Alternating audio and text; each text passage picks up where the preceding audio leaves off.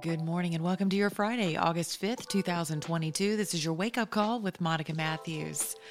So I was watching the Book of Eli. Have you guys seen that? It's great. I mean, I can't even think of a bad movie that Denzel Washington has ever had. But this movie reminds me so much of how important it is to tuck the truth of life deeply into your being, into your innermost parts, into your belly, into your bone marrow, until it becomes a part of your cellular makeup.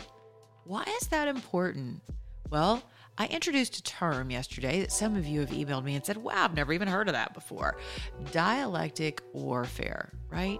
What are dialectic narratives, if you will? What is dialectic warfare? Well, it's basically a kaleidoscope of thinking. It's anything goes. It's up is down and sideways is not, and boys are girls and giraffes are dogs. And isn't it great? Isn't it great to expand your horizons? Things don't have to be black and white.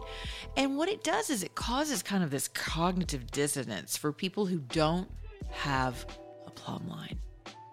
So this weekend, I want to encourage you as you're preparing to take your kids to Sunday school and color pictures of Jesus and all of that, to remember that the kingdom of God is within you. And within that text is your freedom, along with the freedom of your family. So take time this weekend to really sit down with your kids and begin to fellowship and communion with the Word of God. And no one will ever be able to deceive you in these times of great narrative warfare. We're going to talk more about narrative warfare today on Life, Love, and Liberty. And in the meantime, have a beautiful day. You can download my podcast at every download medium and also sign up for my newsletters at monicamatthews.com.